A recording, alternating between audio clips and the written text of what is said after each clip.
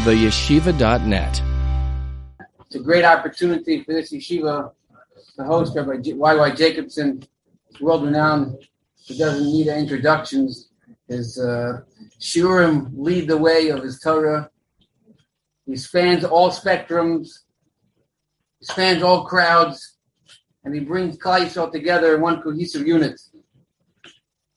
And I think this really brings together the mission of this yeshiva to empower a generation to become their better selves, the Jewish men and women, and to actualize the greatest Torah learning potential. I'd like to thank today's sponsors. The learning has been sponsored today by Mr. and Mrs. Malkiel and Tova Nechamkin and Nishmas, his mother, on her yard site today, Rivka Leah Bas Rav Avram, Neshama Shem Aliyah. And the shir has specifically been sponsored by a few donors, Dr. and Mrs. Elon and Debbie Rozansky, and two other anonymous donors. It's dedicated to Refuah Shalema, our dear friend, Binyamin Yisrael Chaim Ben Chanita, should have a Refuah Shalema with Sok Shar Chol Yisrael. Without any further ado, and as well with David Chaim Ben Sarah. Okay. Thank you so much. Bereshus Rosh Yeshiva, it's an honor to be in your presence. One of the builders, or the builder of the Passaic Jewish community. So thank you, and thank you for this schus and privilege and invitation to be here in such an incredible environment, creating a yeshiva from all of you who, I know that the uniqueness of this yeshiva is the people who work become transformed and immersed in Torah. So today what I want to do with you is take a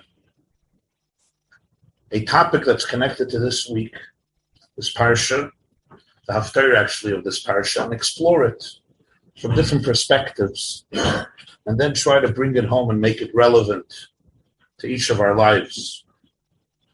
So you gave out the source sheets. Yeah, okay. Okay, so we're going to begin with source sheet number 2, page 2 of the source sheets. The second paragraph we see it says Zvachen Kuf Tezayin Amid Beis. If you don't have it, that's fine. I'll read it. But if you have it, it'll be nice to follow inside. This is a few lines from a Gemara in Zvachen of Kuf Tezayin, page 116. And let me just give context before we see inside. Everybody knows that Parsha Shlach deals with a fascinating and tragic story of Moshe sending 12 Meraglim, 12 spies to scout the land. What was supposed to be a promising moment and a moment that contained great potential for a bright future turns disastrous because these 12, most of them, 10 of them come back and dissuade the entire nation from entering into the promised land, and the great promise becomes a national panic, national hysteria. Vayifku ha'am, they weep. Let's just go back to Egypt to die there, or at least live as slaves rather than die by the swords of the giants and the mighty armies of the tribes of Canaan. As a result, they would remain in the desert for 40 years. What's interesting is that after 40 years are over, Moshe Rabbeinu passes away. Yehoshua ben Nun now succeeded him as the new Jewish leader. They're about to enter into the land of Eretz Yisrael 1 month after Moshe's death. And this is where Dvarim finishes and Sefer Yehoshua begins. To all of our surprise, Yehoshua decides to repeat the story. And that's where the Haftarah takes over. The beginning of the Haftarah is chapter 2 of Yehoshua. Chapter 1 deals with Moshe's death and Yehoshua assuming the throne, assuming the position of leadership. Chapter 2 of Yehoshua, Joshua, is Vayishlach Yehoshua ben Nun min Ashittim Shnayim Anoshim Meraglim Cherish Lema. Yehoshua sends from the place called Shittim, not 12 spies, but he sends 2 spies. And he wants them to go survey the land. I'm quoting the opening of Perik Beis, chapter 2 of Yehoshua, which is going to be read the Haftarah of the Shabbos. And that's what they do. Vayelchu. And the Torah says, Yehoshua says, Vayelchu vayavoyu beis ish zayna. They come to the home of a woman, Isha, base Isha, Zaina, a woman who the Tanakh defines as a Zaina. We'll soon see what that means. Ushma Rachav, her name is Rachav. But Yishkavu Shama, that's where they lay down to rest their bodies. That's the opening of the story of Yehoshua sending 2 spies. There's 2 very curious things in this opening pasuk. First of all, he sends Meraglim Cheresh. Cheresh in Lashon Kodesh means deaf, mute. He sent 2 deaf, mute spies. Is that what we're supposed to understand? Spies who can't speak to anybody and can't hear what's going on. They could see. It's a very strange expression. What does Cheresh mean? We'll get to that. The next thing is, from all the places they decide to stay, it's Beis Isha Zaina, the home of a woman who's a Zaina, which Zaina usually denotes, obviously, someone of ill repute involved in promiscuity. Another very strange thing to stay in that home. The story continues that the king of Jericho, the king of Yericho, hears the news. I don't know who sent it out on WhatsApp. Somehow, how he heard the news, or he had Ruach HaKodesh. Somebody saw them come in. Somebody saw them go out. There was somebody watching everybody who walked into the house. Doesn't say. You got to figure that out on your own. But I guess every generation has its version of WhatsApp. It's just expressed in different ways. You know, the old anecdote, they say that the British was bragging that they were digging and they found wires, and they realized that 300 years ago they already had in Britain some telephone lines. So the Israelis responded that they dug in Sfas and they didn't find any wires, which means 3,000 years ago they already had wireless. So you see it here clearly. I just realized the source. The king of Jericho found out that Jews came lachbar. Lachbar means to excavate, to discover the secrets of the land. He sends a message to Rachav, give us the people, give us the men, because they're not innocent. They didn't just come for a nice dinner and a nice shlof or whatever else they want to do. They came for the reason of undermining and conquering the land. What happens now? She takes 2 men, the 2 men. We don't know their names from the Haftarah. It just says 2 people, not like the Chumash Shlach, where we know exactly who these spies were. And Vatitz Benoi, she hides him. Another strange expression. Should have been she hides them, she hides him. And she says to the king, yes, they came. They came. I don't know where they are. They came and they left. We all know the story that she took them to the roof. She hides them among branches of flax, pishton. Pishtei ha'etz is plants of flax that she had there, and she hides them among those, the flax on the roof. In the meantime, the king sent out messengers to pursue them because she said they already left the home. She came up to the roof. She says, I know that Hashem has given you the land. Everyone is in awe of you, and everybody has melted in this land before you. We heard what has happened throughout the last 40 years. We're like, Kama oid ruach beish mepneichem. Nobody has any more ruach in them, in your presence. Nobody has any more ruach. Nobody has spirit. Nobody has energy. Nobody has stamina because of their awe and reverence from you and your God. What happens next? She takes a rope, and with a rope, she lowers them outside of her window because the wall of her home was the fortress of Yericho. The back wall of her home was the Chayma. Her home, so to speak, came out of the wall. So she lowers them from her window. She lowers them down on the other side of the wall. So now they are outside of the city of Yericho. And she says, go to the mountain, hide for 3 days. They'll stop searching for you, and then you'll go back home. That's when they make a commitment that when they come, she will be completely safe and secure. They will not lay a finger on her and her family, whoever is in that home. They come down from the mountain. They stay 3 days, they hide, they travel back to Yehoshua, and they tell Yehoshua, God has given us the land, and everyone living in that land, their hearts are melted. That's the end of the story. And then Yehoshua and the Jewish people enter into Eretz Yisrael. Now that we have this context, let's see the commentary of the Gemara. Says the Gemara, and I quote, Va'af Rachav hazoyna amra l'shluchei Yeshua. Rachav the Zoyna tells the messengers of Yehoshua, verse 10 of chapter 2, Ki shamanu es hashahoivish Hashem esmei Yamsuf. We have heard that Hashem dried the waters of the Red Sea. Maishna hasam the amra la v'loi haya bam oid ruach, u'mashna hacha de ka'amra v'loi kama oid ruach b'ish. Gemara now asks a question comparing two psukim, Yeshua Perek Hey, Yeshua Perek Beis, but we want to focus on this story. What did Rachav mean when she says nobody has any more ruach? There's no ruach standing in any man. Says the Gemara, it's a very strange explanation. Dafilu akshuya nami loy akshu.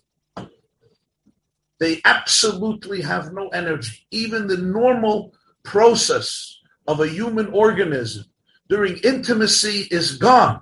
These people have lost it. Their energy is depleted. How did she know? How could she make a statement that everybody in this country is overwhelmed? Everybody is startled. Nobody has any more nobody has any more masculine vigor. How does she know? The master has taught. Wow.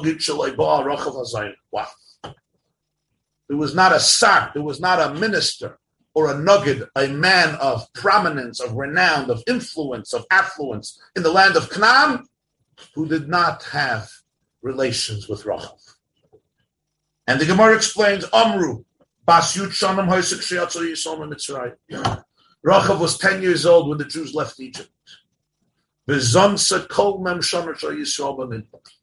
40 years Jews in the desert, she was involved in promiscuity. Achar Nun Shana, at the age of 50, Nizgaira, she converts to Judaism. Amra, she says, Yehi Macholi, may I be forgiven b'schar chevel chaloinu pishtim, for the reward of the rope, the window, and the flax. Rachav is 10 years old when the Jews leave Egypt. So now she's 50 because they were in the wilderness 40 years. 40 years from the age of 10, she's involved in promiscuity. She's running this motel at the entrance to Canaan, and everybody is visiting her. She knows every important person, every interesting person, every charming person, every powerful person in the land. So she could speak about the mood of the people. She knows everyone lost their stamina. Everybody lost their vigor. At the age of 50, after this encounter, she converts. And she asks for forgiveness. Says Rashi, what does it mean, forgive me for the rope, for the flax, for the windows? Rashi, this is what the Mechilta says, one of the Midrash. Amr, Ribono Shel Olam begimel dvarim chatas. Rachav said, I sinned through 3 ways. Begimel yimacha. Let me then be forgiven through 3 ways. Cheva, a rope. Pishtit, flax. Chaloin, a window. Shahoyu menafim oilin eila b'chavolim derech hachaloin. V'yod, v'gam tomnosam b'pishtei ha'etz. Menafim, all adulterers, used to do it in secrecy. They were married or whatever the issue was. They did it in secrecy. So what would they do? She had a rope. She would bring them up through the window so nobody saw them walk in or walk out. When they finished, she let them go down out the window so nobody saw them leave, just like nobody saw them come in. And she also, if necessary, hid them among the piles of flax that she had on her roof. So for her sin, 40 years, she used a rope, she used a window to be able to get them in and out, and she used the flax. And now with these 3 methods, she saves the shluchim, the emissaries of Yehoshua, the 2 people who came from Yehoshua, again, hiding them among the flax so nobody saw them, using the rope, getting them out the window, and thus saving their lives and sending them back to their master Yehoshua. That's the Gemara in Zvach.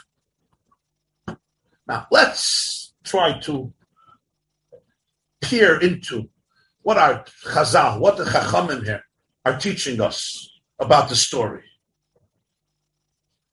Rachav apparently was the most well-connected person in Eretz Yisrael, right?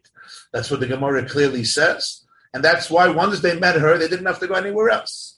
She was the person who could give them all the news. She somehow personified, as they would say, the zeitgeist. Anybody still knows what that word means? The zeitgeist of Eretz Canaan. She got it, she encapsulated it, she understood it. Fine. There's another Gemara in Megillah, which complements this Gemara. The Gemara says in Megillah, Daf Tesvav, Arba noshim yefiyos hayu ba'olam, Sarah, Avigail, Rachav, and Esther.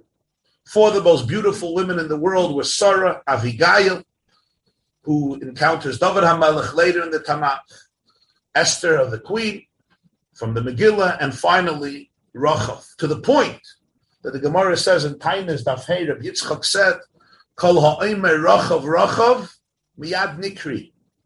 The name of Rachav was so powerful that it would create an immediate reaction. So Rabbi Nachman says, I say Rachav and nothing happens. So Rabbi Yitzchak says, no. Biyoida umakira klamin. If you knew her. To live 2,000 years later, say Rachav, that's not an issue. If you knew Rachav, if you recognize Rachav, just saying the name triggered an incredible response. And then, after 50 years, she converts. Why? Because she met these two people. What happens? What did they tell her? It seems like she knew they came to spy. She didn't want her family to be killed. She helped them. What happened? What happened? Rashi says she wants to be forgiven for these three things. What is the meaning of this? These three things. Why do these three factors become so significant? Yes, she used a window. She used a rope. She used flax. Okay, those were technical instruments she used. Somehow that becomes the focus of the story. I mean, she could tell God, forgive me, I saved the Jewish shluchim. Forgive me for everything I have done. No. It's the flax, and it's the window, and it's the rope that I used, and now I used it. After 40 years, I finally used it once for a good thing. It's all forgiven. Really? How does that work exactly? You want to do tshuva? Do tshuva. Say, I want to do tshuva. Forgive me. I have no problem. No. I use these three things, all forgiven. I'm a chaya. A little strange. How does that work? The whole plot thickens when you open up a Gemara, Masechta Megillah, Daf Yudala. The Gemara says over there, is Gaira, Rachav converted, as the Gemara says here in Zvachim, V'nasva Yehoshua. She married none other than Yehoshua ben Nun. She didn't just convert. She converted. Wonderful. She's a Jew, like any other Jew. She marries Yehoshua ben Nun. Now that's a far stretch. 40 years, Yehoshua was learning Torah by Moshe. Lo yamish b'toichaya. We know what she was doing for 40 years, the Gemara says. After 40 years, she's now 50 years old, she converts, and it's like, we need a shidduch. Okay, great, Yehoshua ben Nun. Also seems like a far stretch. We know that Shuvah transforms mistakes. We know that a convert, 36 times does the Torah tell us, to be sensitive and loving to a convert. There's a letter from the Rambam to a convert who writes to him that there was a rabbi in Shul. It's printed in the Shalos HaTshuvos Rambam, who scorned him, made fun of him. And the Rambam says the only good thing I could say about that rabbi that he was probably drunk. So he says he was probably drunk, but he should fast and do tshuva and ask Yudchim. We understand that. Nonetheless, for Rachav to marry Yehoshua ben Nun, what is the meaning of this? And if that's not enough, the Gemara says over there in Megillah, that there were 8 of the greatest prophets who were Kohanim, and they were all descendants of Rachav, including Chulda Hanaviah, including Yirmiyah, including Yecheskel. So you have here the great Yirmiyah Hanavi, Yecheskel Hanavi, Chulda Hanaviah, one of the great women prophetesses, and they're all descendants of Rachav. There's a ton of Devei Eliyahu Zuta, chapter 22. And Chazal say there, G'doyla tshuva yosem in atfila. Tshuva is greater than tefillah. Moshe Daven, he never made it into Eretz Yisrael. Rachav's tshuva was accepted, And he continues, why is she called Rachav? Rachav means broad. Laharchiv, harchava, ki yarchiv Hashem Elokecha gvulcha. Mishum sheinasis rechava bezachius. She was broad and expansive in her virtues and merits. And 7 of the Jewish prophets emerged from her. So how are we to understand this story of Rachav? Who is this lady? What are Chazal trying to teach us when they describe to her apparently a very promiscuous life and then a radical transformation to the other extreme? Because conversion and repenting is one thing. Marrying the leader of the Jewish people, the successor of Moshe Rabbeinu, not Moshe, but the successor of Moshe, Pnei Moshe, Pnei Chama, Pnei Shua, Pnei Levana, the Gemara says about Basra, is a stretch. The Maharal of Prague, the famous Maharal of Prague was Rabbi Yehuda Leva of Prague, who lived in the 16th century, in the 1500s. He was born in 1520, approximately, and he passed away 1609. He wrote many, many works. One of them is Chidushei Agados, a commentary on the stories in the Gemara, Chidushei Agados LaMaharal. Here, we put in a quote from the Maharal. His language is usually difficult, sometimes cryptic, philosophical, abstract. You have to learn the Maharal very well to understand it. There's usually many layers of depth. But he opens up a window to see a deeper dimension of what our sages are trying to teach us with the story about Rachav. And the focus, of course, is those 3 items: the window, the flax, and the rope. Because obviously, we read these Gemaras, okay, flax, window, rope, forgive me. But really, what is going on here? Why are these the 3 central items in her story of transformation? As I said before, she used these 3 items for promiscuity. Okay. Now she used these 3 items to save these 2 lives. Does that become the key of the story, and that's why she should be forgiven for 40 years of promiscuity? Repentance is always possible, no question. But why not focus on repairing your behavior? That's what tshuva is. I have remorse for the past, and I'm going to change my behavior for the future. That's the definition of tshuva. That's it. As the Rambam discusses in Hilchos Tshuva, what tshuva is. Remorse for the past, resolution for the future, verbal confession, etc. But here, we ignore that. We focus on 3 incidental items. And what if she didn't have flax?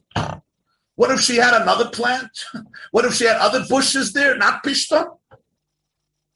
And what if it was not a window, it was a door? And what if it was not a rope, if they had another method of getting out of her home? I mean, it happens to be those were the 3 items. That's why she wants to be forgiven, because of those 3 items.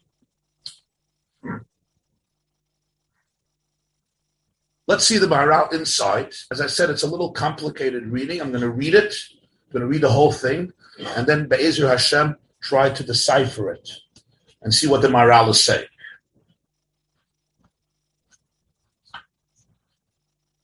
Maharal Zvachim Kuf Tazayin, Chidushei Agados. Hachoyte biznus uchoyte b'ri'iyah.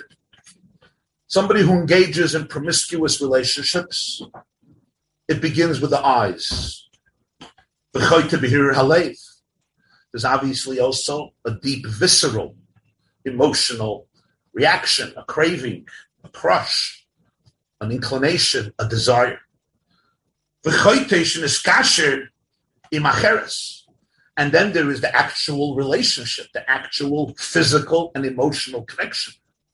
It begins with my eyes, it continues with my heart, but it results in our connection. The actual deed, whatever it means, the spending time, the relation, the intimacy, the physical, emotional, actual connection, whatever that entails, the fear. The window Rachav speaks about, it's not just a physical window through which they came in and out. The window allows me the ability to see that which is outside of my own room, outside of my own corner, outside of my own home. The The ropes then were made out of the fabric of linen. So the pishton is the plant from which ultimately you're going to be able to weave a rope. The rope is what connects. So the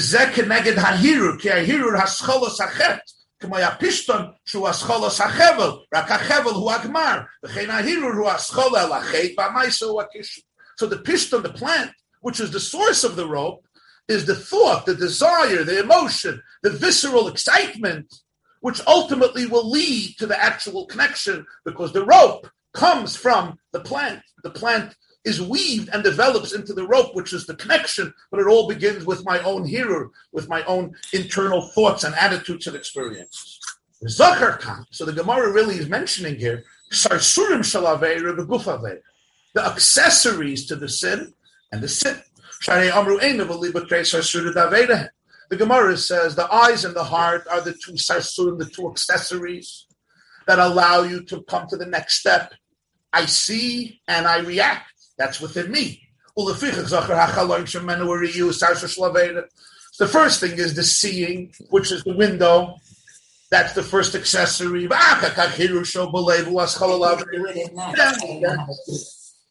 Then we get to the flax.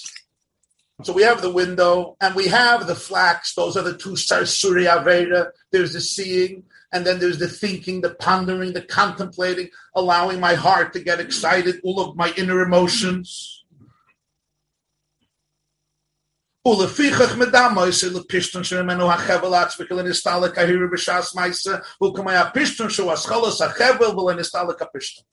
and that's why the thoughts and the desire is like the pishton, the plant of the flax, which is woven into the rope, because even when you actually connect, when you're actually engaged, the desire did not end. On the contrary, the desire and the thoughts are still there, because the pishton is the beginning of the rope. And even when you have the rope, it's still made out of flax. That hiru remains in the action. It's not like it disappears. Gam yesh lodas. But there's something else you have to know, says the Maharal. Ki hapishton oile bad bebad. You have to know how flax grows. Those who are learning Maseches Yuma will soon get there. The Ayin Aleph and Maseches Yuma. K'may she'amru Yuma Ayin Aleph. Midoi bad ze pishton.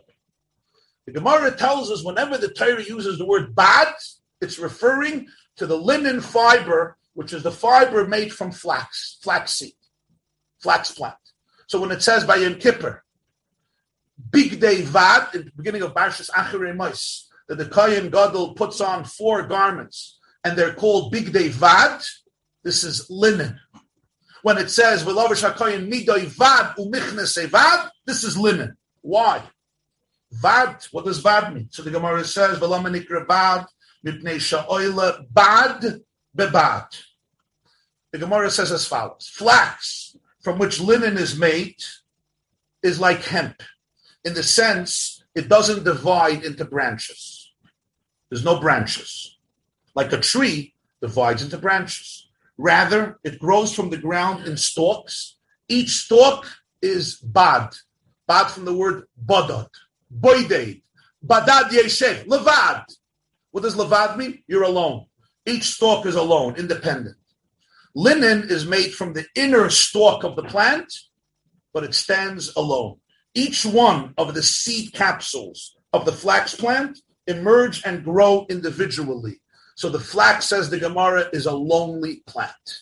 And that's what the word bad means, like levad, like boded. Says the Maharal, v'chol.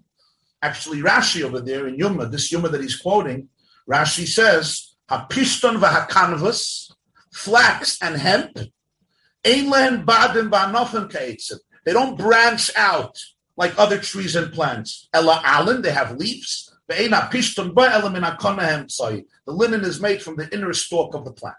Says the Maharal, v'chol dover shehu bad, shehu miloshen badot, anything that is lonely, Mishtoikek el hachibur shaloy yebodet, craves connection because loneliness is intolerable. So I crave attachment. If I'm bodot, I need attachment. I need connection. Uleficha chapishton muchen el hachibur.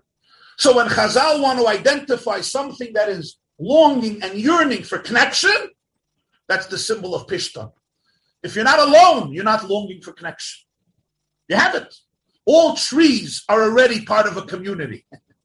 They're part of, and today when we learn the science of botany more and more, we know how much communication there is not only within a tree itself, but from one tree to another tree. They call it the language of trees, which is quite amazing. The Gemara says in Sukkah Chavches, Rabbi Yochanan ben Zakkai understood the conversations of trees. So we used to read this and say, okay, thank you. What was that supposed to mean? But today there's books, there's websites, there's articles, the conversations of trees. They're talking all day. They don't stop. They're worse than me. They don't stop. Okay, the thing is, they don't talk through words, they talk through chemicals, but they communicate. They don't stop communicating. There's a whole community life. A tree sees that another tree is in danger, right? Because bacteria is attacking it. It exudes chemicals, first of all, to warn the other trees to protect themselves. And suddenly, a few seconds later, all the trees are now protecting themselves. Incredible stuff. So they're in community. Pishton, the Ramal says, is the symbol. It's muchan al achibur. It's waiting, it's longing, it's ready for connection. It wants connection. V'chein ha'adam shu b'loyne keva, the Maral's words. A person who doesn't have a masculine man who doesn't have his feminine counterpart, who badant, he's alone. Mevakish hakisha v'achibur. We all long for connection. Ulefichach ha'hirur v'atshukal ha'nekeva. Thus, the human thoughts and craving for the woman, just for the woman is searching for the man. Medama lepishton. This is what Chazal mean when they speak about pishton. Shobad oimed lechibur lekisha. I'm alone, and I'm searching for connection. V'hachevel ba'atzmai hu hakisha v'achibur. He called chever uchibur shnai. What's the rope? The rope is the connection. What's the function of a rope in the world? The function of a rope is to connect two things. That's what the rope does. We want to connect two things. So you take the animal or whatever it is, and you tie the rope to the animal, and you put the rope on the hook or whatever else it is, the boat, any object. The function of the rope is to create the actual chibur. This, the Maharal says, is how you have to understand what the Gemara says. Now, what do we do with this? Interesting stuff here. Connection, attachment, longing, seeing. What is the Maharal really telling us here? If we think about this and we develop these words, we are privy here to an incredible insight into relationships, into the process of human emotions, and most importantly, what is it that makes an addict an addict? What made Rachav Rachav? And how can an addict heal? And I'm not only talking about the addicts that you know, that one addict that you know in your family or your friends. I'm talking about the addict inside each of us. Because everyone, part of life is the pain of separation. And we all confront the pain of separation. And the pain of separation creates a longing and a yearning. And that's the bodod. And Yom Kippur, you have to confront that. That's the day of Tshuva. And that's the uniqueness of Rachav. Yom Kippur, he had to wear. Why does the Gemara say, bodod, bad? Who cares? Why is Kohen Gadol lonely on Yom Kippur? He's married. Beis Zeishta. Kohen Gadol had to be married on Yom Kippur. If he wasn't married, it's a question of the avodas kosher. Tosfos Yeshanim in Yuma brings two shittas of b'diavad avodas even kosher on Yom Kippur. If he's not married. Or it's just a chatchila. Okay, it's an interesting question. Beis Zeishta. And yet he had to confront this element of bad. And that's the day of Tshuva. So how do we understand this? So there's three components here. The window is what allows us to look outside and to see outside of ourselves. The rope is what allows us to link two separate entities. Why did Rachav become Rachav? Why for 40 years did she seek and successfully encounter and have relations with Kol Sar V'Nagid, every person of prominence in Canaan. Rachav is representing a certain type of person. And I would think Yehoshua would run as fast as he can from such a person. She wants to do tshuva, great. Right? But are you going to marry her off to your son? Really, honestly. 40 years. It's not a mistake, 2 days, 2 weeks, 3 weeks. Today in psychology, there's a very famous condition known as attachment disorder. Attachment disorder today is seen as responsible, not for everything, but for almost everything. Since you weren't attached, since you did not experience healthy attachment as a child, you're looking for it your whole life. And that longing for attachment creates a very deep sense of insecurity. We need attachment. They didn't always think so. You have to credit John Bowlby, Sue Johnson, primarily Joe. They didn't allow, you remember, till the Rabbi Zinger remembers, I don't, but till the early 1960s, you couldn't stay with your child in the hospital. You drop off the child in the hospital, you go home. Even telling your child, I love you, was already too dramatic. Emotional constipation was much healthier. Being lovey-dovey, cuddling with your children, no. This is going to turn them into dependent, spoiled brats who won't be able to be strong and firm and make decisions, take responsibility for their life. Let's not do that. Bowlby fought the psychological establishment successfully. If you could stay today with a child in the hospital, you have to thank him. And he did it through videos of baboons showing the anxiety of separation. He showed that it's the other way around. The more healthy attachment you have as a child, the more independent you could become as an adult.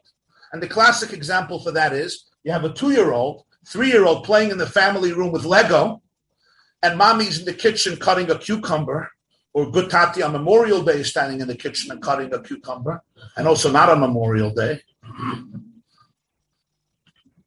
And after 10 minutes, your little chayer, your little Sarah, your little cute angelic David looks up, and mommy's in the kitchen.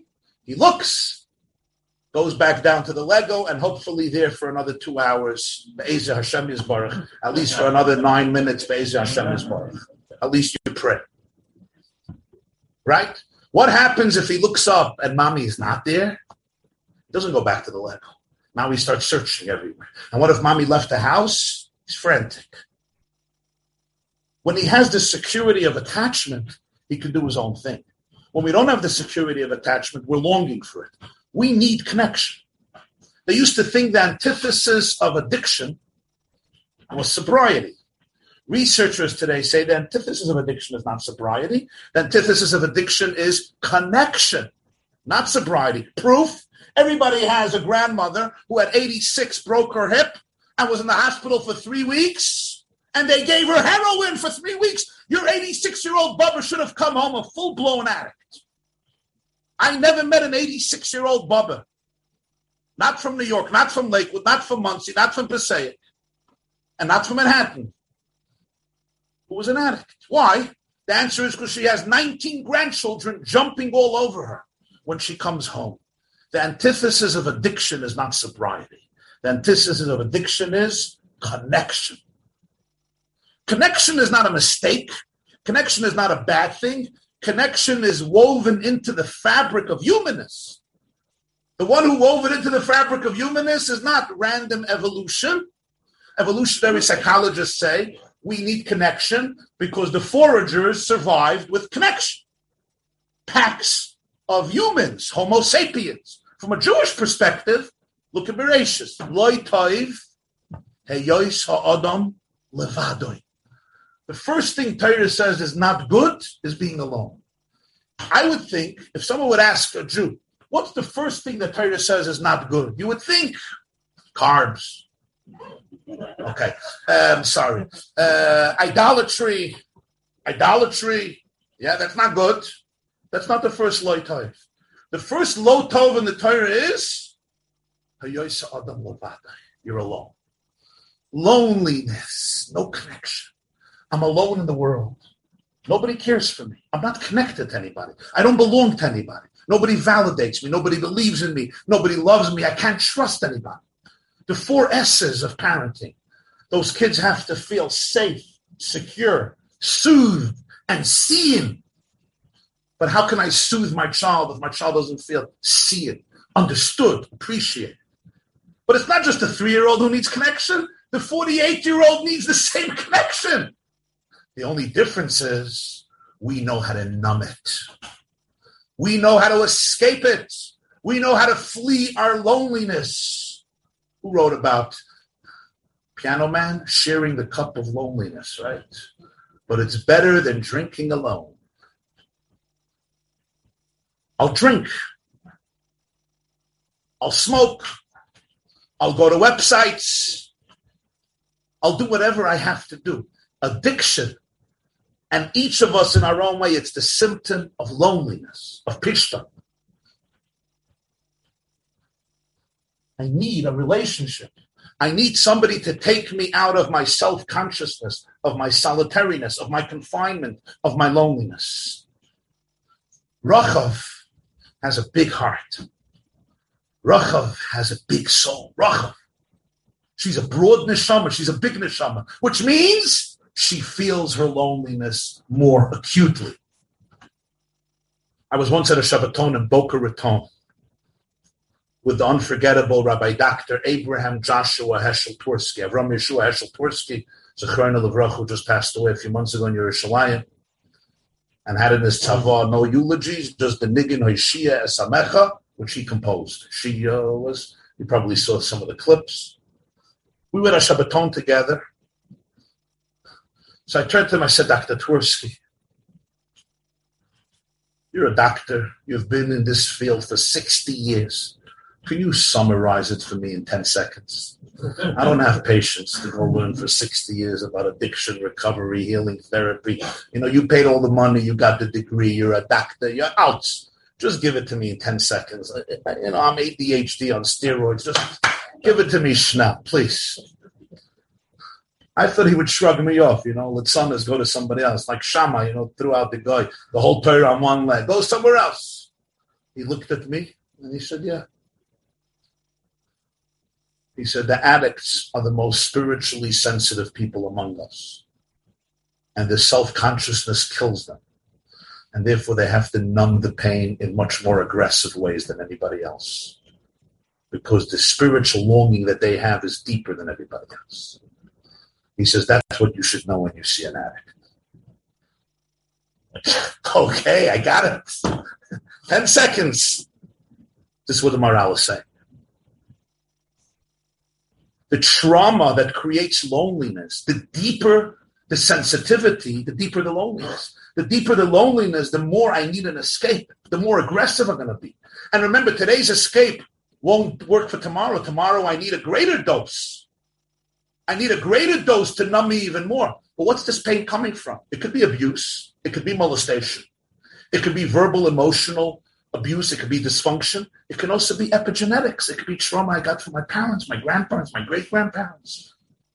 It's not even on me today. It could be nature. It could be nurture. And from a spiritual point of view, some souls are traumatized by the separation that happened at the moment of creation. Pre-creation, everything was infinite oneness. Creation comes through a tzimtzum. God withdrew his infinity to create a feeling of separateness. Some of us don't care. Pass the pizza. It's fine. Sensitive souls. Existence is trauma. Existence. Confronting existence is trauma. That's pishta. We all experience pishta. What do I do with the pishta? I open a window. I start looking. And at some point, I'm going to throw out a rope. I want to connect. The question is, what am I going to see through my window? And what am I going to connect with? Rachav, who had a big soul, was searching for real connection. And she was never satisfied. 40 years. She checked out, literally, no pun intended. She checked out every good guy on the block. And not just on the block, in the whole country. It didn't work.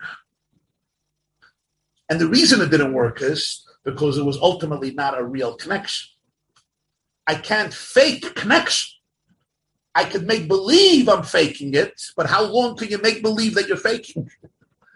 How long? Some of you remember Zero Mostel. Remember Zero Mostel? He won 3 Oscars.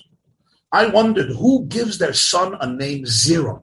So I found out his name wasn't Zero. His name was Shmuel Yoel. He grew up in the Bronx, a religious family, a frum family. I know some of the family. There was somebody in his family who told him, Shmuel Yoel, du bist garnished, and du bist bleiben garnished. Those words, you're a zero, you're going to remain a zero. He left Yiddishkeit. He became very successful in Hollywood and acting. And he needed a new name. Somehow Broadway didn't like Shmuel Yoel for whatever reason. And Samuel Joel also didn't work for the movies. So he chose a name. What was the name? Zero. They asked him, why Zero?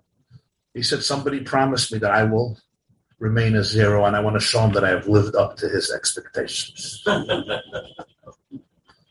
then I realized something so real and sad.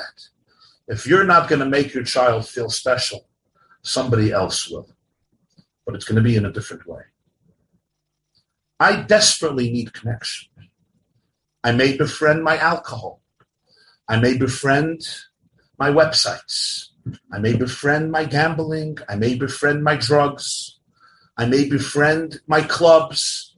I may befriend anybody I can meet and somehow have my urges satisfied. But tomorrow I will need more and more and more because my loneliness has not been dealt with, because these are not connections, these are distractions. And distractions don't deal with the void. Distractions simply get me drunk so I don't think about the void for 2 hours. And then tomorrow the void is much profounder. Real connections are tough. Real connections are ultimately personified by long-term relationships. Long-term relationships means you got to deal with your husband. I don't mean you.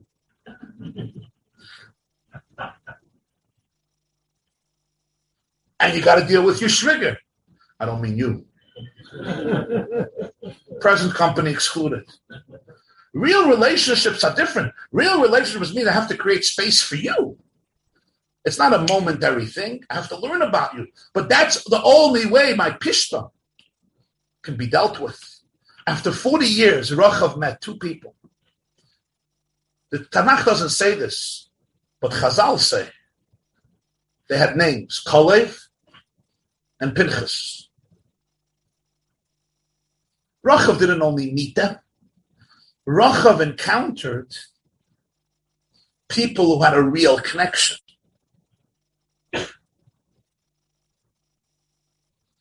It's here where the Arizal takes it one step further. The Arizal has a sefer. His Rabbeinu Menachem Azariah of Fanu was one of the great Kabbalists of the 1600s. He was a student of the Arizal. He has a sefer called Gilgulei Neshamas, based on the teachings of Reb Chaim Vital from the Arizal. And he writes there, Yehoshua came from Ephraim, and he was an incarnation of Yosef. Rachav was a Gilgul of the wife of Potiphar.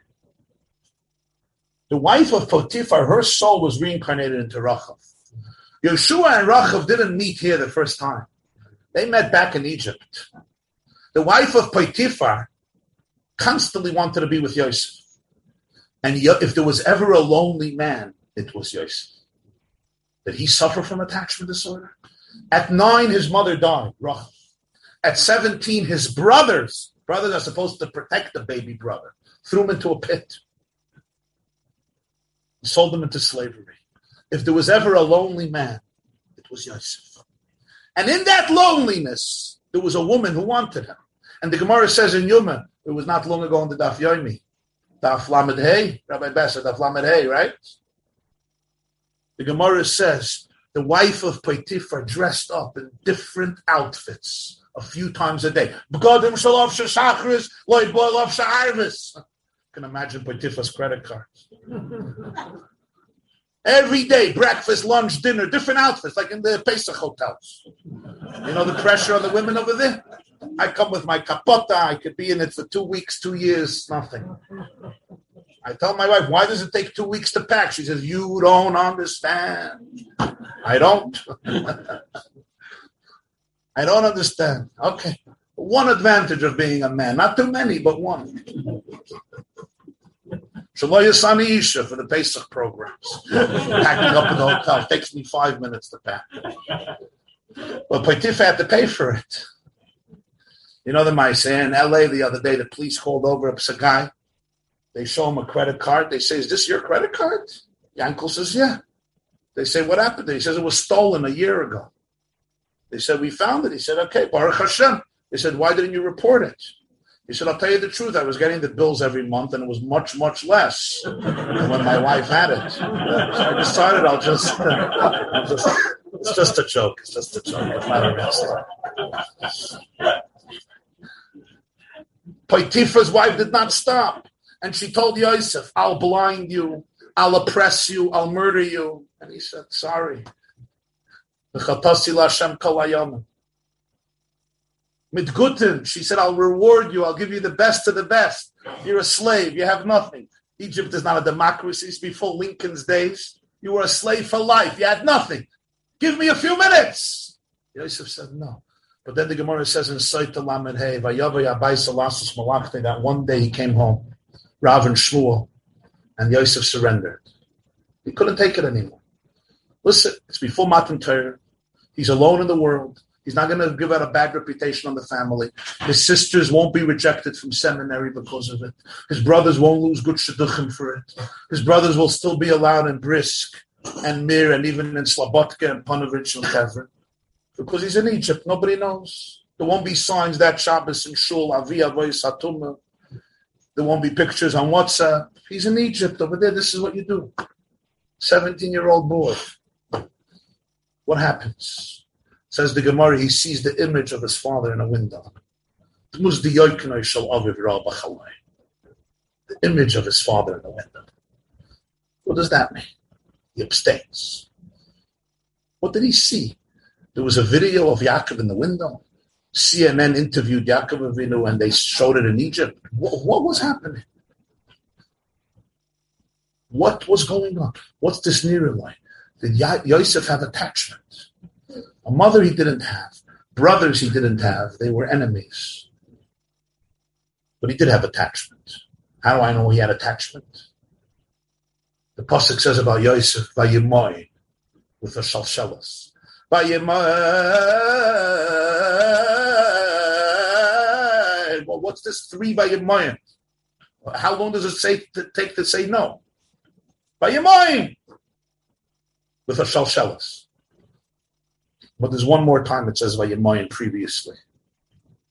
We know in Torah when two of the same words are used, they're always connected. We call it Mesorah, Zerushavim.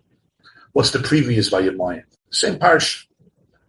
When Yaakov heard that Yosef was devoured, Vayemoyin lehisnachem, he refused to be comforted.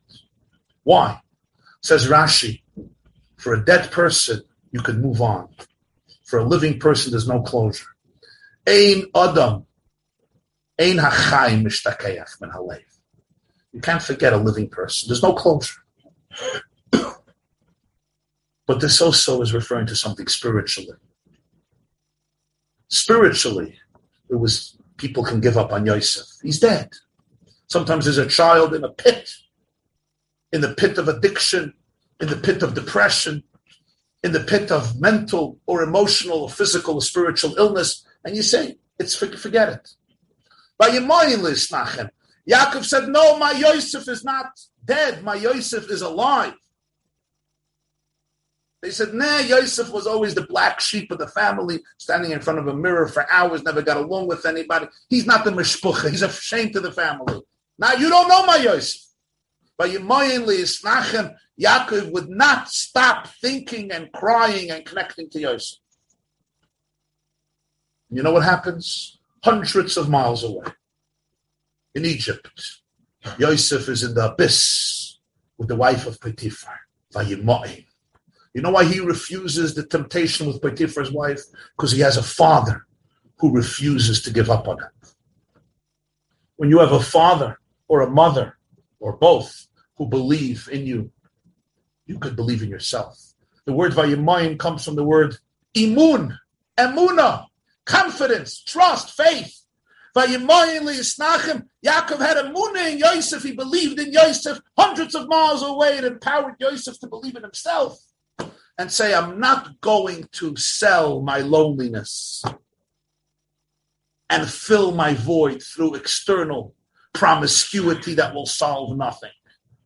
Because your loneliness needs real connection, which can only come through moral, deep, real, authentic relationships. The Torah says when they threw him into the pit, there was no water. Why is that relevant? The empty pit, there's no water. Chazal struggle with this. There was no water. Just say it's a pit. They threw him in the pit. There was a little water. There was no water. There's a very profound message here. You know, in life they say, sometimes you feel that you were buried. But really, you were planted. But in order to be planted, you need water. Did Yosef see himself buried or planted? He was buried alive. But he saw himself as planted. He told his brothers, you didn't sell me. God sent me to provide grain, which is what grows from the earth. There's one problem. You can't grow anything without water. How can Yosef be planted if there was no water? And the answer is the next passage. The next psukim, Yaakov did not stop crying. And those tears of Yaakov were what irrigated the pit that allowed Yosef not to be buried, but to be planted and then transplanted into Egypt and become a source of life for everybody. That's the pasuk in Shir Hamalos. Hazoirim bedima, which tears? Yaakov's tears. Birina yiktsayru. Halach yelech uvachai. Noisei meshach hazara. Vayimshechu Yosef min habar. Vayavai virina noisei alu moisav. All the sheaves that they dreamt about that will bow down to Yosef because Yosef never lost connection. What were the clothes that Pare put on Yosef when he became a viceroy? Bigdei sheish. Once again, pishtan, linen, bad. Yosef's loneliness was a loneliness that didn't cause him to lose his identity. It made him aware of what he really needed. He really needed connection. And that connection he cultivated with his soul, with God, and ultimately at the right moment, with Rachel. Yehoshua was a reincarnation of Yosef. Rachel was a reincarnation of the wife of Potiphar. The same woman who wanted Yosef. And Rachel for 40 years was looking for that Yosef. Again and again and again and again and again. And then she meets Pinchas and Kalev. Her life is transformed. She learns about a different type of connection. And when she converts, such a big soul goes directly to Yeshua, but not before she says, it's those three things. 40 years of addiction were transformed in a moment, the moment she realized what the flax was all about, what the window was all about, and what the rope was all about. She didn't escape her past. She redefined her whole experience, understanding that the search was a search for a real relationship with your own real connection. And the ultimate source of connection is the connection between man and God. That's why we all long attachment, because we are all a chelik elika mimal mamish, and you cannot be separated from yourself. Adam searches for Chava, Chava searches for Adam. That makes up the Tselem Elokim, and all of us search for ourselves, and we search for the ultimate source of oneness, because that's the only thing that's going to satisfy me. I tell my friends, I say, listen, you don't have a choice whether to search or not to search. You're going to be searching for God. The only choice you have is, are you going to distract yourself from the search, or will you embrace what you're really searching for? But that search is never going to end. That loneliness is not going to leave you. That anxiety you cannot get rid of because it is what makes you human. It's what makes you great. And in your case, it's what makes you rachav. It's what makes you who you are. The question is, how am I going to satisfy it? What am I going to do with it? How did Kalev and Pinchas teach this to Rachav? So here we come to the last point. And due to time constraints, I'm going to do this in 5 minutes, even though this is the whole Medrash and Sfas Emes in the first source sheet. But instead of reading it, I'm just going to encapsulate it very briefly. It's all in that one word. Yeshua sent death spies. Really? Death spies? That's the pasuk. Shnayim anoshim meraglim cheresh. What in the world is that supposed to mean? So if you open up a Medrash Rabbah, the Medrash Rabbah brings two opinions, Reb Nechemya and Reb Shimon ben Yochai. Each opinion is more strange than the other. Reb Nechemya says, Yeshua told them, take earthen pottery with you. Cheresh doesn't mean death, it means clay cheres. You become merchants of earthenware. Sell earthenware. People ask you, what brings you to Canaan? What brings you to Yericho? Oh, we're selling pottery. Where do you come from? We come from a place where they make pottery. Okay, unbelievable strategy, right? Oh, everybody's suddenly going to believe them. Come, let me tell you the deepest secrets about our army and about our government and about our fortresses. You sell pottery, that's wonderful. Could you sleep in our home for a few weeks? And why earthenware pottery? Why not metal? And why not jewelry? Vos epis clay cheres. Reb Shimon ben Yochai says, Asu atzmechem chareshen. Make believe you're deaf and mute. So they'll speak in front of you and you'll know all the secrets. Because in front of a deaf person, you're not afraid to speak. I want to ask you the logic. If you're living in Jericho and you're a Canaanite or a Chivite or an Amorite or a Perizzite, you know the guys who live in Clifton. I mean, they're obsolete, but if you're one of those people and suddenly you see a guy comes into your garden and you're like, good morning. How are you? And now suddenly you'll spill all the beans in front of him. You got to give him the atomic secrets, right? Why? Because he made himself deaf for 2 minutes? I mean, that's basic espionage 101. Make believe you're deaf and everybody will say everything in front of you. Why wouldn't anybody be suspicious? Hard to understand. So the Sfas Emes in this piece brings something he heard from his grandfather, the Chidush Harim. Chidush Harim was Reb Yitzchak Meir of Ger. Reb Yitzchak Meir Alter, the first Ger Rebbe, passed away in 1866. He was a student of the Kotzker Rebbe, Rabbi Menachem Mendel Morgenstern. After the Kotzker's passing, he moved to Gur, not far from Warsaw, and he's known as the Chidush Harim.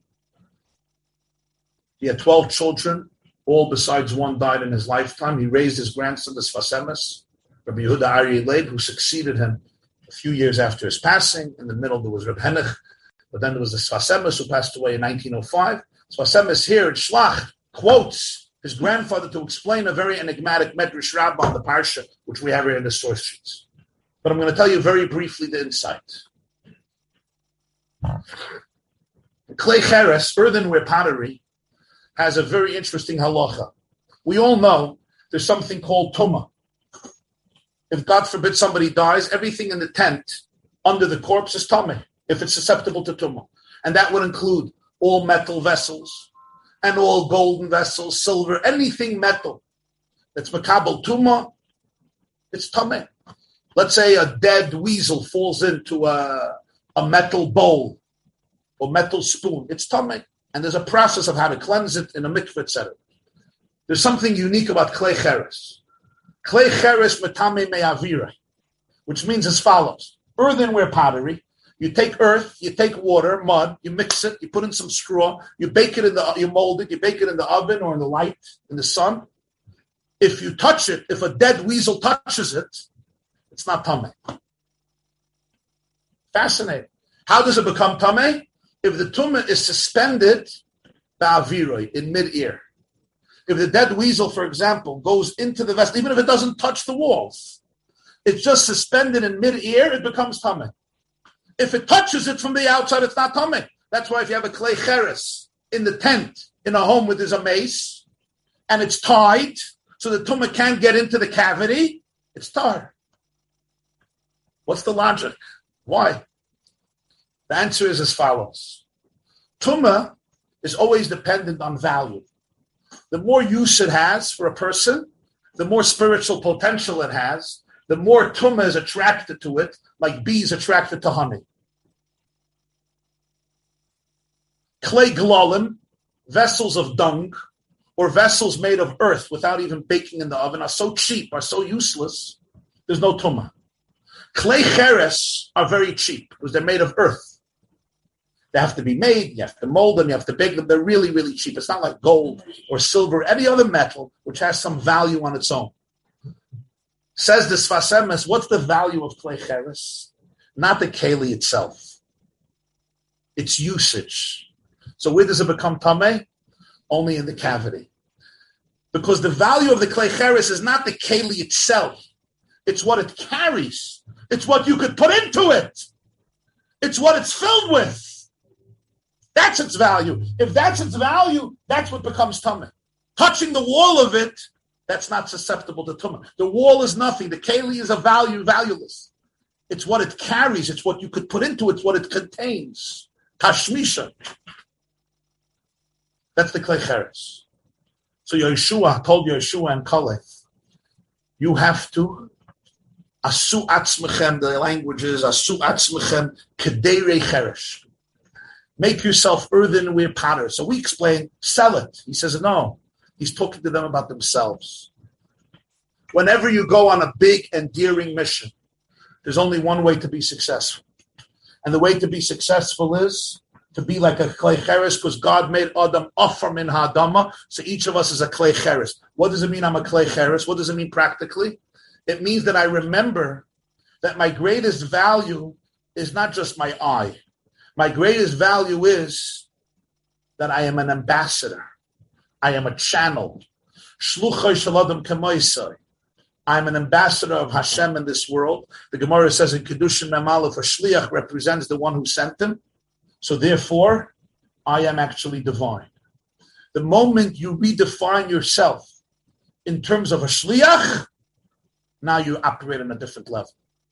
My ego is taken out of the picture. It's not personal. I recognize also that at my core, I'm indestructible.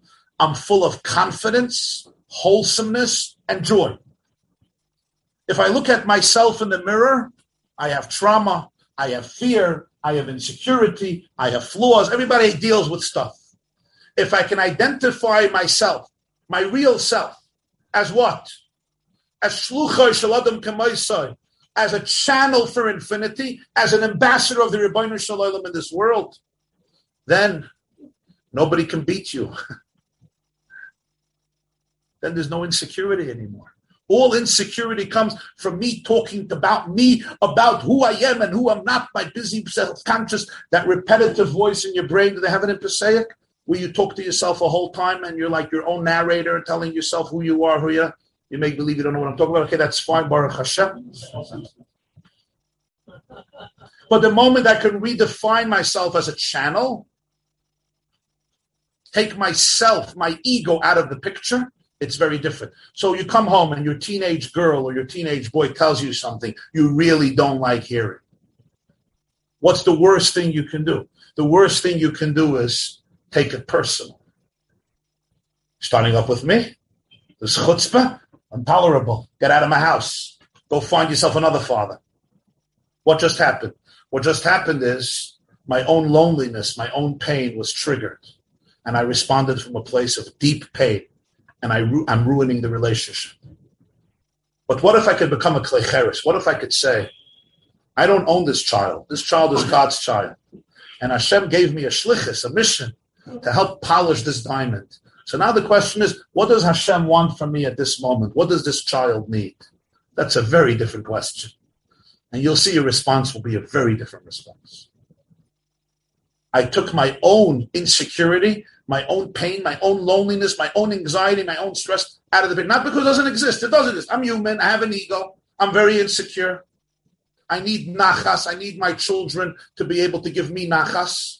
But that's all human fiction. That's the idea that children were created to give their father and mother nachas.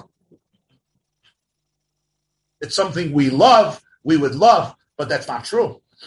You don't own your child. That's the story. That's why we say that Akedah every day. Why do we say that Akedah every day? God told Avram, Yitzchak is not owned by you. He's owned by me. So Avram says, okay, take him back. God says, no, you take him back, but you don't own him. Okay, so take him, God. Right? Take him. He says, no, you're my messenger. I'm giving Yitzchak to you as my shliach, but you don't own him. You don't have to own him. Now, Jewish mothers and fathers have a hard time hearing this. I apologize. But it takes off a lot of pressure. The Akedah is one of the most liberating moments in Jewish history. You never thought of it that way, right? The Akedah looks like this horrible story of like, kill your son. Bob Dylan has a song, Kill Your Son. Really, the Akedah is very liberating. The Akedah is basically saying, it's not you. You're not responsible. Get rid of mom's guilt. It's not your child. It's Hashem's child. You're a klei cheres. I'm a channel. Hashem put this soul into my home because he trusted that my wife and I will be able to do what he wants in order to polish this diamond. And that's my avodah. Do it with simcha. Do it with dveikus. Do it with attentiveness. If you made mistakes, learn from your mistakes. But don't make it personal. Every mission in the world, when you have this approach, unbeatable. There's one more thing you got to do. You got to be deaf. You got to be deaf. If you ain't deaf, nothing is happening. Because there was nobody who ever did anything worthwhile in the world who was not criticized. If you're not criticized, get a new career. If you're not being criticized, if somebody is not telling you you're responsible for the destruction of the planet, you're probably not doing the right thing. Any great person who ever did anything, there were always the naysayers who told them, you're a dreamer, you're a meshugana, you're a fanatic, you're an extremist, you're a nujab, you're a shaita. Bring it on. You want to get feedback from people who really care about you and people who want you to flex your muscles and be successful. But if you're going to get every feedback in the world, you're going to take it. You're doing this wrong, this wrong, this wrong, that wrong, that wrong. From people who won't lose sleep over you or your children. Just be deaf. Just learn how to be deaf. You want to be a miragel? You want to be shluchah shlodem kamaisai? You have to know who to listen to and what to listen to. You want to give me real constructive criticism because you want the success. I'm in. You have to cherish constructive criticism. It's the only thing that will make you grow. But you just want to put down.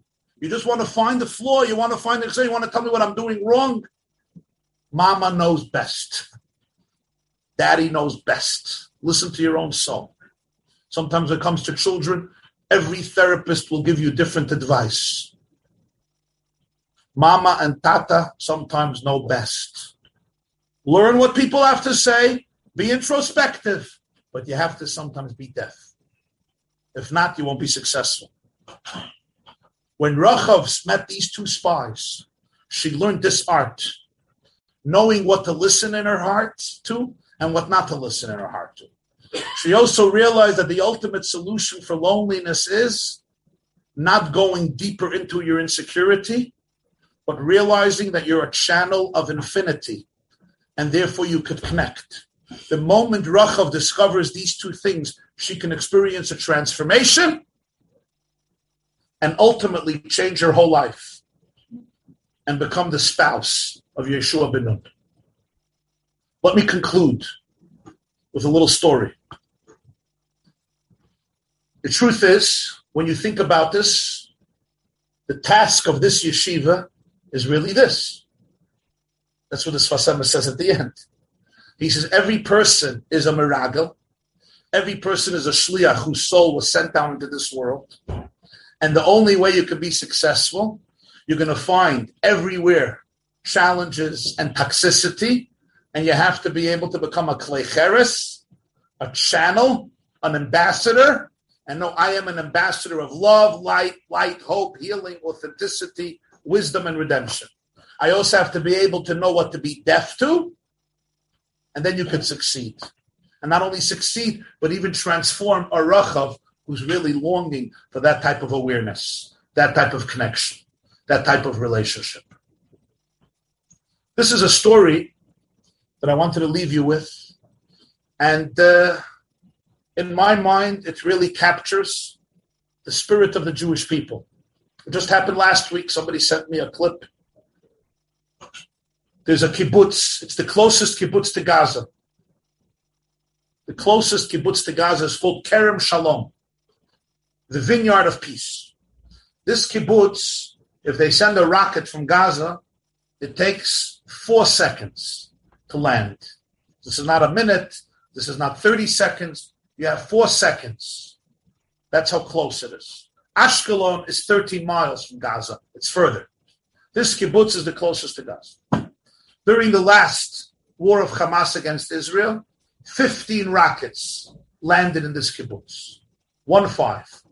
Of the more than 4,000 rockets, 15 landed there. Why did they land there? Either the Iron Dome, which has a radar that detects where the missile, where the rocket is going to land, detected that the rockets are going to land in open land, not populated, so they just let it go. Or maybe it was undetected. But the bottom line is that 15 rockets landed there. All of them created, what are they called? Craters, right? They created, I saw the pictures, huge craters in the ground. These were serious rockets. And the mamish, huge, like pits, caves. Last week, the children of Kerem Shalom came to these craters and they planted trees in all of them. And I was looking at the pictures and I was thinking to myself, wow, in one picture captures two opposite life philosophies. One whose intention is to sow as much damage and death as possible on civilians. And the other one who takes crisis and turns it into opportunity. They asked the children, why are you planting trees here? They said, oh, we don't have to do the digging. The Hamas already did the digging for us. And I'm like, wow, what an approach. The Hamas did the digging for us. They created the craters. All we need to do is plant trees. Taking destruction, literally, and turning it into new life, new trees, new vegetation, new growth. It reminds me when Sarah Schneer founded Beis Yaakov in 1917. Of course, there were Jews who were very opposed to having girls' schools. The first Beis Yaakov was in Krakow. A few years ago, I went to visit it. And she had her first classroom. And of course, some people came and threw rocks through the windows. And the rocks landed in the classroom. And Sarah Schneer, without blinking, picked up one of those rocks. And she says, so here we have our rock for the Chanukas Even Hapina, for the groundbreaking of the next Beis Yaakov that we're going to begin building tomorrow. Rabbi Yoshe Ber Soloveitchik Zatzal once said, the Gemara says in Menachos Daf Chavtes about Rabbi Akiva, Al Kol Koitz V'Koitz, Asid Lidrosh Tilei Tilim Shal Halachas. Hashem told Moshe that Rabbi Akiva would learn from each koitz, from each little line on the Sefer Torah, the Shatnez Getz, the Tagim, those little thorns. He would learn mounds of halachas. It's a very unique expression. Koitz means a thorn. So he said Rabbi Akiva experienced like nobody else the thorns of Roman oppression on his own flesh, literally, as the Gemara says at the end of Brachas. What was his response? I'll call koitz v'koitz. Every thorn that perforated Rabbi Akiva's skin and the skin of Klal Yisrael, Rabbi Akiva said, every thorn he utilized as a springboard, as a catalyst for rejuvenation as in JEW, for renaissance, for renewal, for transformation. And in many ways, this is the secret of our survival. Turn crisis into opportunity. Take mashber. What is the word mashber in Hebrew? A breakdown. But mashber has another meaning in Hebrew. Isha yoshevet al hamashber. It's a birthing stool. It's a birthing stool. Every mashber is also the birth of a new reality. That's the fact. That's the reason. I was once speaking near Brooklyn College. It was Hanukkah time. So the president of Brooklyn College, an Irish woman, wanted to know why Jews eat so many donuts and latkes on Hanukkah. So the classic answer that you heard in yeshiva was because the oil burned for 8 days. But I didn't think that would work so much with a Gentile. Because the oil didn't burn, it was supposed to burn for 1 day, and the oil burned for 8 days. And the Beis Yosef wants to know exactly why 8, so therefore we take donuts and latkes and we leave them in the oil for 8 months, and we eat them nonstop. So for Jews, that's like mamash seichel hayashar. Like that's what you're supposed to think. Makes sense, of course. But for our Irish friends, I wasn't sure it's going to work. So I needed a more like pshat reason. So I said it's pashut. Hanukkah represents the victory of the Jews over the Greeks. The Greeks were into looks, fashion, Olympics, and athleticism. So Hanukkah, we eat tons and tons of these foods to make sure that we will never, ever look like them.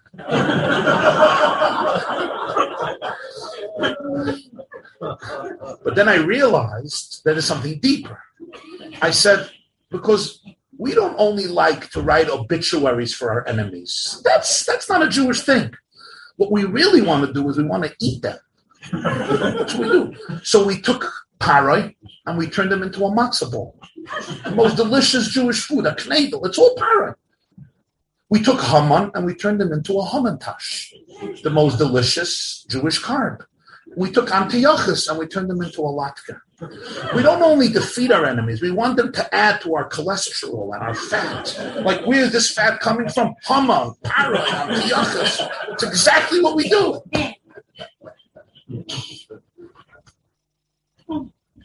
That's our way. Every kaitz becomes a source of tilei tilim shel halachas. And that's what Rachel understood at that moment. She lived 40 years of dysfunction, of promiscuity. She could have looked in the mirror and said, my life was wasted. She said something much deeper than that. I'm going to take all my experiences and transform them into a springboard for the greatest spiritual rejuvenation, because she understood that what was at the core of all of her issues was longing. It was yearning. It was not evil at its core. So she didn't just run away from her previous life. She redefined, she transformed her previous life into a whole new reality, a reality of oneness. This class is brought to you by theyeshiva.net. Please help us continue the classes. Make even a small contribution at www.theyeshiva.net/donate.